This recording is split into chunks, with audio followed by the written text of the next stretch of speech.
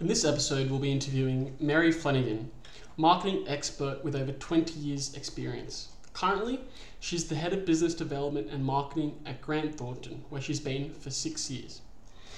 Her experience spans across a wide range of financial institutions such as Clayton Utz and Deutsche Asset Management. She was also a lecturer at UNSW with the highest student approval rating.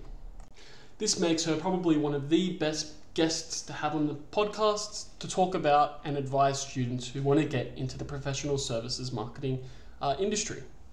On to the episode. So welcome to the podcast, Mary. Thank you very much for joining us. Pleasure. So just the first question, taking us through your academic journey, so taking a few steps back, could you please kind of start with your choice to study, I think it was law at the University of Dublin, and then pursuing a master's in marketing. So if you could just tell us a bit more about that. Sure. I come from a family of lawyers, so it was a very natural choice for me to look at law. And to be honest, we had nowhere near as much choice as you do currently. So it was really law, science, arts, med, vet. I really enjoyed studying law. Interestingly, my favourite subjects were criminology and jurisprudence, so philosophy of law, psychology of crime. But I had a girlfriend who was studying marketing, and every time we went out, I'd chat to her about what they were talking about, and there was something about the psychology of the sales process in marketing that really attracted me. So things like, buyer behaviour and why people buy and why we get post-purchase dissonance and feel regretful after a big purchase. And she told me about the master's degree program that was happening in Manchester. And it was actually designed for people who hadn't done any business background.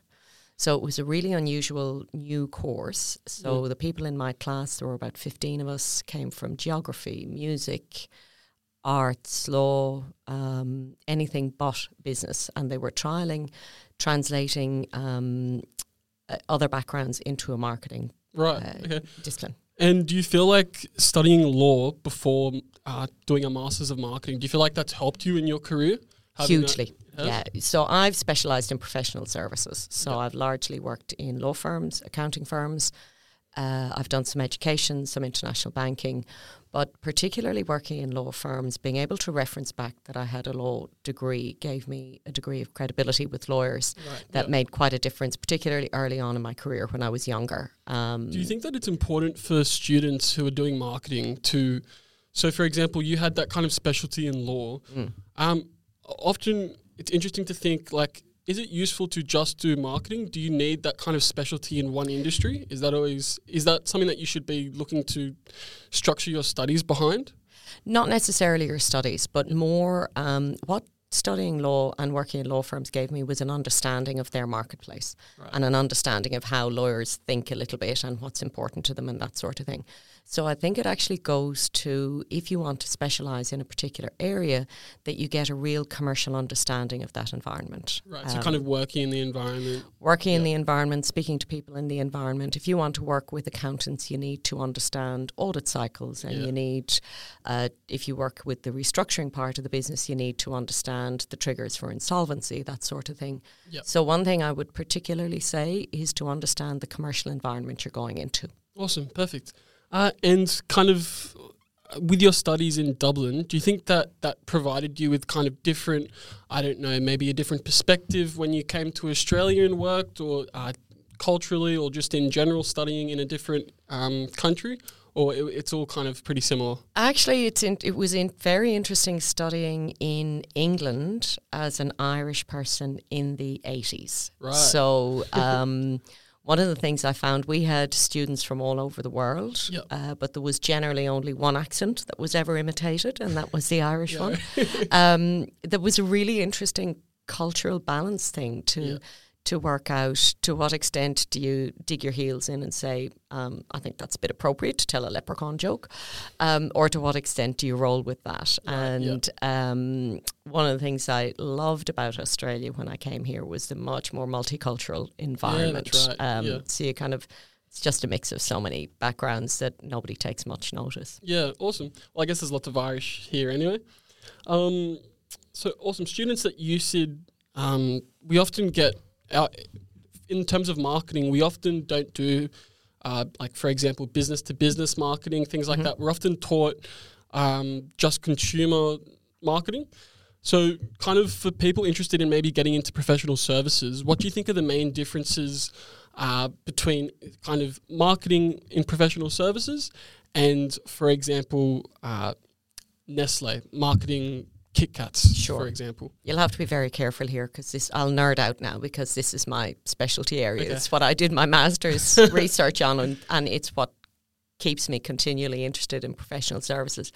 It's the intangibility. Right. So basically, you can't touch it or feel it, and a service is created and delivered at the same moment. So if you think about, you might be a very large organisation, you have to be audited every year. It might cost you $300,000-$400,000 to be audited. What's produced is a PowerPoint. Maybe a 70-page document that's attached to an email, and that costs you $300,000. So what we have to do from a marketing perspective is to convince the customer that the value of that is there. So if you can't touch it or feel it like you can a Mercedes or a bar of chocolate, then how do we create value around it? That's right. How does the sales cycle so it's almost more sales intensive. It's very relationship intensive. Right. So you really have to develop the relationship first before you can sell the product, if you want to call it a product or service. Yep. So that's the main difference in my opinion, and professional services particularly. Still, there's a little bit starting outbound sales. We're doing it in our organisation, but largely it's the partners of a firm that will sell the service. Yep. But they're not marketers or salespeople. So we have to coach them and work with them and help them to deliver that value and to make tangible what's intangible when they're in front of the client. And that can be very challenging. So to skip forward a little bit to the 9 things that the university talks about, influencing in professional services is probably the key skill that you need to have. Yeah. So it's not so much kind of your marketing mix. It's not, there's not so much kind of promotion. It's more about talking to the right people and kind of not only shaking hands with the right people, but influencing them to demonstrate that your service provides enough value to their business. Correct, yeah. Look, all the elements of the marketing mix are still there. You need to price in a way that's suitable to your market. You need to promote it. You need to build a brand. You need to build brand credibility in the same way that you do with a tangible product. The difference is you have to bring in people very heavily. So the relationship that's there is going to be very strong. And you also have to really understand the trigger points for your customers. At what point in time are they going to need your service? Because let's face it, if you're in a pharmaceutical business, for example, you've got a tangible medical product that people are going to need at regular intervals. With services, they don't necessarily need them all the time or regularly, so you have to work out what the trigger points are. So almost kind of the customer journey and how to keep them back in. Really, really important to understand the customer journey and the decision making and your buyer profiles. Yeah, right. Awesome.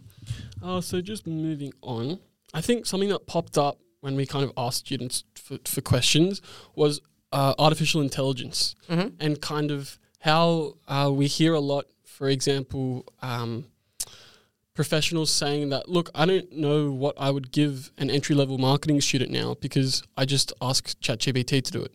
Or I just get, for example, all of your captions, all of your, anything kind of creative related is now kind of automated. So things like that. What would you say, how is the industry changing in terms of that landscape? And as what's advice that you would give students to kind of get in front of that? Look, certainly I think there are some areas of the marketing process that AI, as you say, creative areas, or, write me a caption for X, Y, Z. I think that the thing to remember about artificial intelligence is it's gathering information and is only as good as the information that's being gathered. You have to have the ability to analyze that information, make sure it's relevant to your audience, and add value to it. So I think not to be too afraid of it, but actually integrate it into your learning, integrate it into, I think businesses, we're integrating it into our business. So a good example of that is we have partners who specialise in different industry areas, for example. So if I'm going to meet a partner who's about to pitch for a very big piece of work in the food and beverage industry, I'll just say, give me the key issues in food and bev at the moment in Australia, and I'll get a quick summary of that so I can chat through that with the partner. However, what they do with that in terms of discussing it with the client or prospect, that's where the value comes in. Right. So my suggestion would be understand it, see how it's developing, and then seek to integrate it into whatever roles that you're looking for. In prof services, it's unlikely at this stage that entry-level jobs are going to be overtaken by AI for quite some time. Awesome. So, for example, maybe in terms of the way students could prove to employers that they're integrating that into their own kind of skill set, what's an example of something that a student might be able to do? Maybe using augmented reality, artificial intelligence, in a project, things like that? Like, what's something that you might be able to suggest?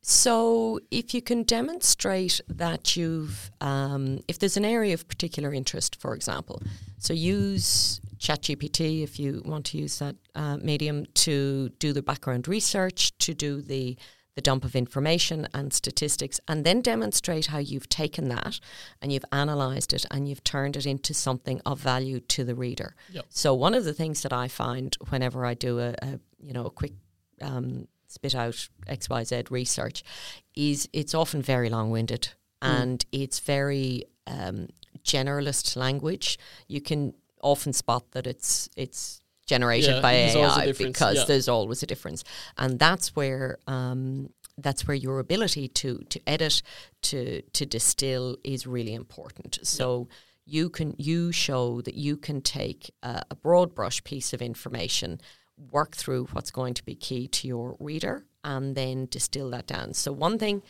that's becoming very apparent in marketing and in business is our attention spans are just reducing. I think it's actually less than the goldfish now. So what I get all the time from partners in any aspect of the work we're doing is just give me enough to be dangerous. So they want a very short email. They want an email, if they're going to read it, that's just one screen and hopefully just a couple of bullet points. Takes quite a lot of skill and quite a bit of time to distill information. Anybody can dump a whole heap of information on a page, anyone, and that's what AI can do.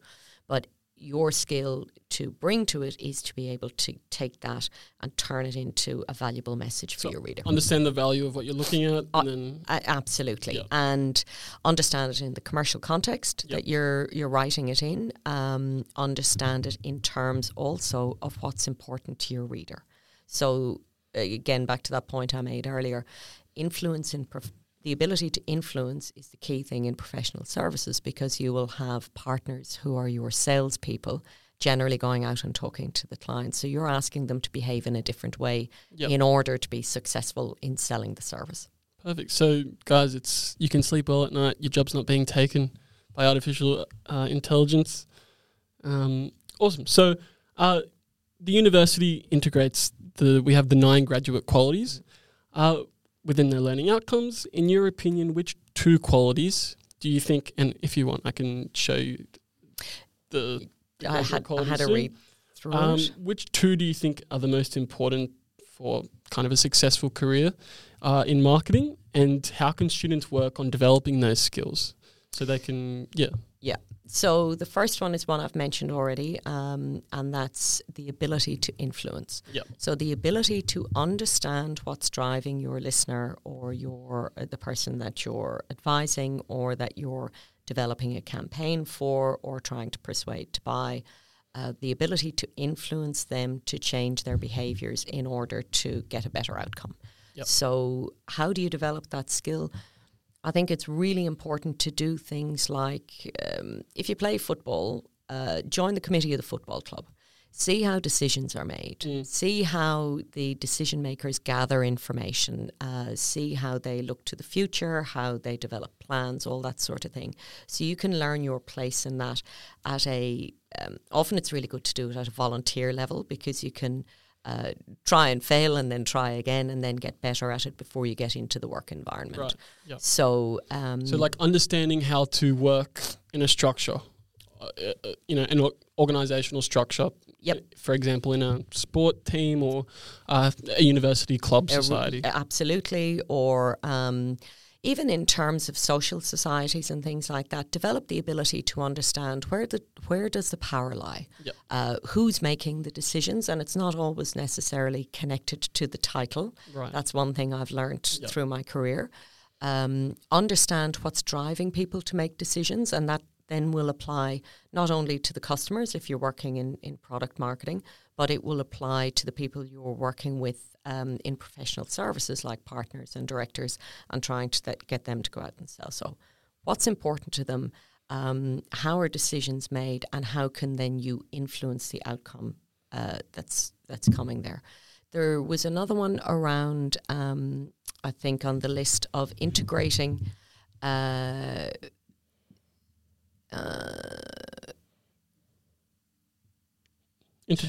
interdisciplinary effectiveness. So being able to put together and synthesize a number of different perspectives or pieces of information, or combine the commercial environment with the internal environment that you're working in, and come to an understood outcome is really, really important. How we describe that in our business is commercial acumen. So if you, as I said earlier, if you work in accounting, then you need to understand the legislative environment and the regulatory landscape, so that you are demonstrating to the people that you're working with that you understand their commercial drivers. Right. Because if you go into, let's say you get an entry-level marketing role in professional services, you can really stand out by not just knowing about how to develop a good marketing campaign, but understanding that the outcome you need for that marketing campaign is, the commercial outcome of selling more services, building a partner's practice, developing our profile in a particular industry. So understanding the commercial overlay of what you're doing is really important. Right. Can't stress that highly enough. So not only understanding what your role does, but how your role impacts the business. Exactly. Right. Exactly. Yeah. And so a recommendation that I would overlay on that is, when you get into any new role, or even if you're looking for roles, find a mentor. Find, it could be somebody that you studied with who was in third year when you were in first year. It could be perhaps a partner you get on particularly well with, or just tap into people with more experience all the time. Yep. I have found time and time again in the early stages of my career, I thought I should know how to do it all myself, and would stay quiet when I had no clue how to do something. Now I'm forever asking people, how do I do this, or how can you help me do that? Everybody is happy to talk about their own skill set, and so find people who will share information with you, and just ask lots of questions. Be curious.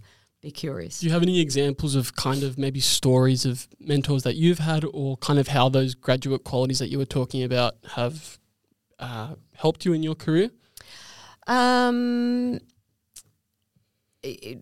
enough, probably my most powerful story is not having a mentor. The very first professional services role I went into in a top-tier law firm in Sydney, I was very unprepared for. So I didn't really understand how commercial environments work, and neither had I ever managed a team.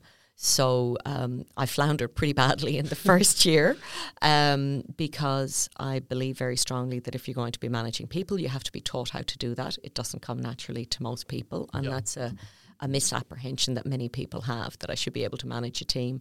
And I didn't understand that whole thing of corporate decision making and where the power really lies.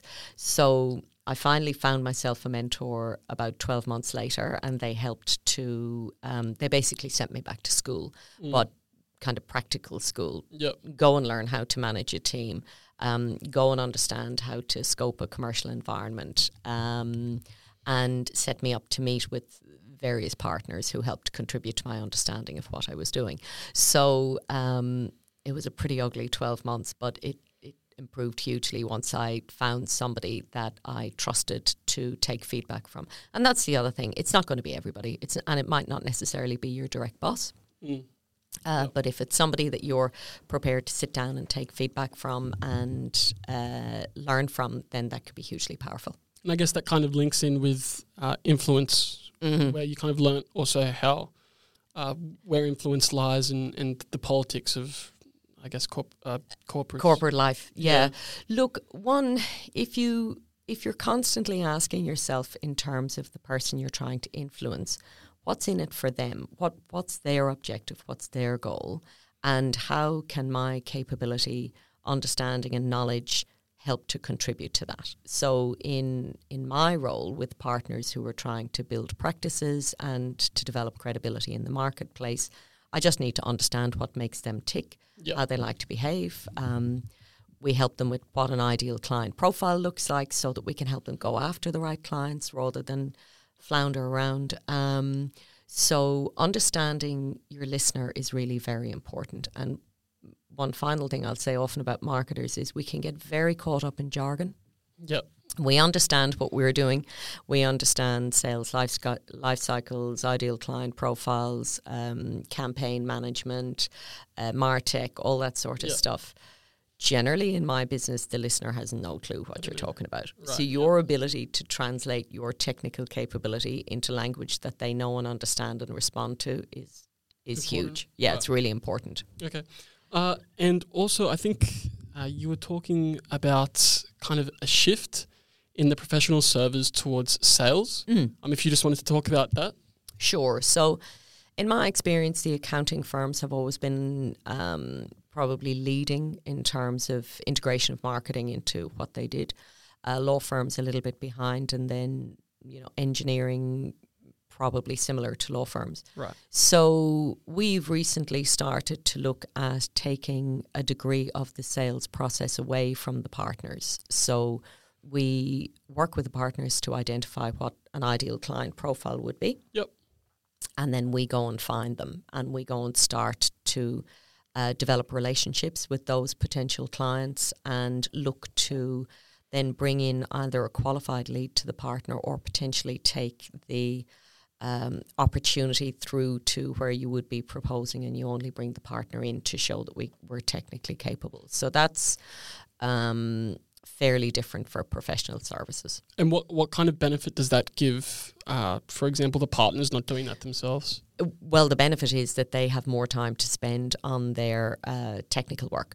So the tension that I've always had is that the business development part of what the partners do, it's not their first skill and it's not their first great love. So it's a very limited amount of time they can spend on it, which means I have to be as efficient as I can in the business development practices I get them doing. If they don't have to do much in the way of business development, as in find the client themselves, nurture the relationship, and then get to a point of proposal, then I only have to bring them in at the end to win the work effectively. So you're reducing the amount of time and largely using technology to support that buyer journey up to the point of proposal. Awesome, perfect. And just some final questions. We have some more fun questions here. I saw that one. So is it important to be good at golf in a career in professional services? I've got to say I'm glad it's not, because I'm still at a stage where I'll only play with friends and family. It would probably dent my credibility too badly if I got out in a golf course with anybody else. However, I think that's changing a little bit, but what it is important to, if the people that you're working with play golf, then know and understand enough about it that you can have a conversation. Yeah. So because what we do is all about relationships, I'm conversant in sailing and golf and AFL. I generally know the AFL ladder pretty well because our CEO is a mad Collingwood fan. Right. So it's always been a point of connection with him. Yeah. I would just suggest that, again, it's about that commercial acumen, curiosity, and understanding what's important to other people. Because once you do that and you have the basics of it, then you can start a conversation. So kind of that emotional intelligence. Absolutely. As well. Yeah, relationship building. It's all about relationship building. Yeah, perfect. And finally, is there anything that you might change if you kind of went back to uni and had another go? Is there anything that you do differently, or not really? Certainly academically, no. I've been very, very lucky to still love what I do, marketing and professional services. What I would change is I would change two things. The first is before I was put in charge of managing a team, I would make sure that I had developed some skills to do that because it's a hard job. Yeah. And I would have found mentors earlier. I would have been much more prepared early in my career to ask for help. So very much grew up in that independent thing of, no, I should be able to do all this myself. But actually, you'll generally find that people will give help if you ask. Yep. So I think that would, even through university, actually, that's something that I would significantly change, be it from lecturers, tutors, other people in the class. Hey, I don't quite get this. Can you explain it to me? That's probably the main thing I'd change. But overall, I'm very pleased that I'm still here and still loving what I do. Perfect. Thank you very much for being with us, Mary. It was really beneficial, I think, to all the listeners and myself as well. So thank you very much. My pleasure. Delighted to be here. Thanks, Luke.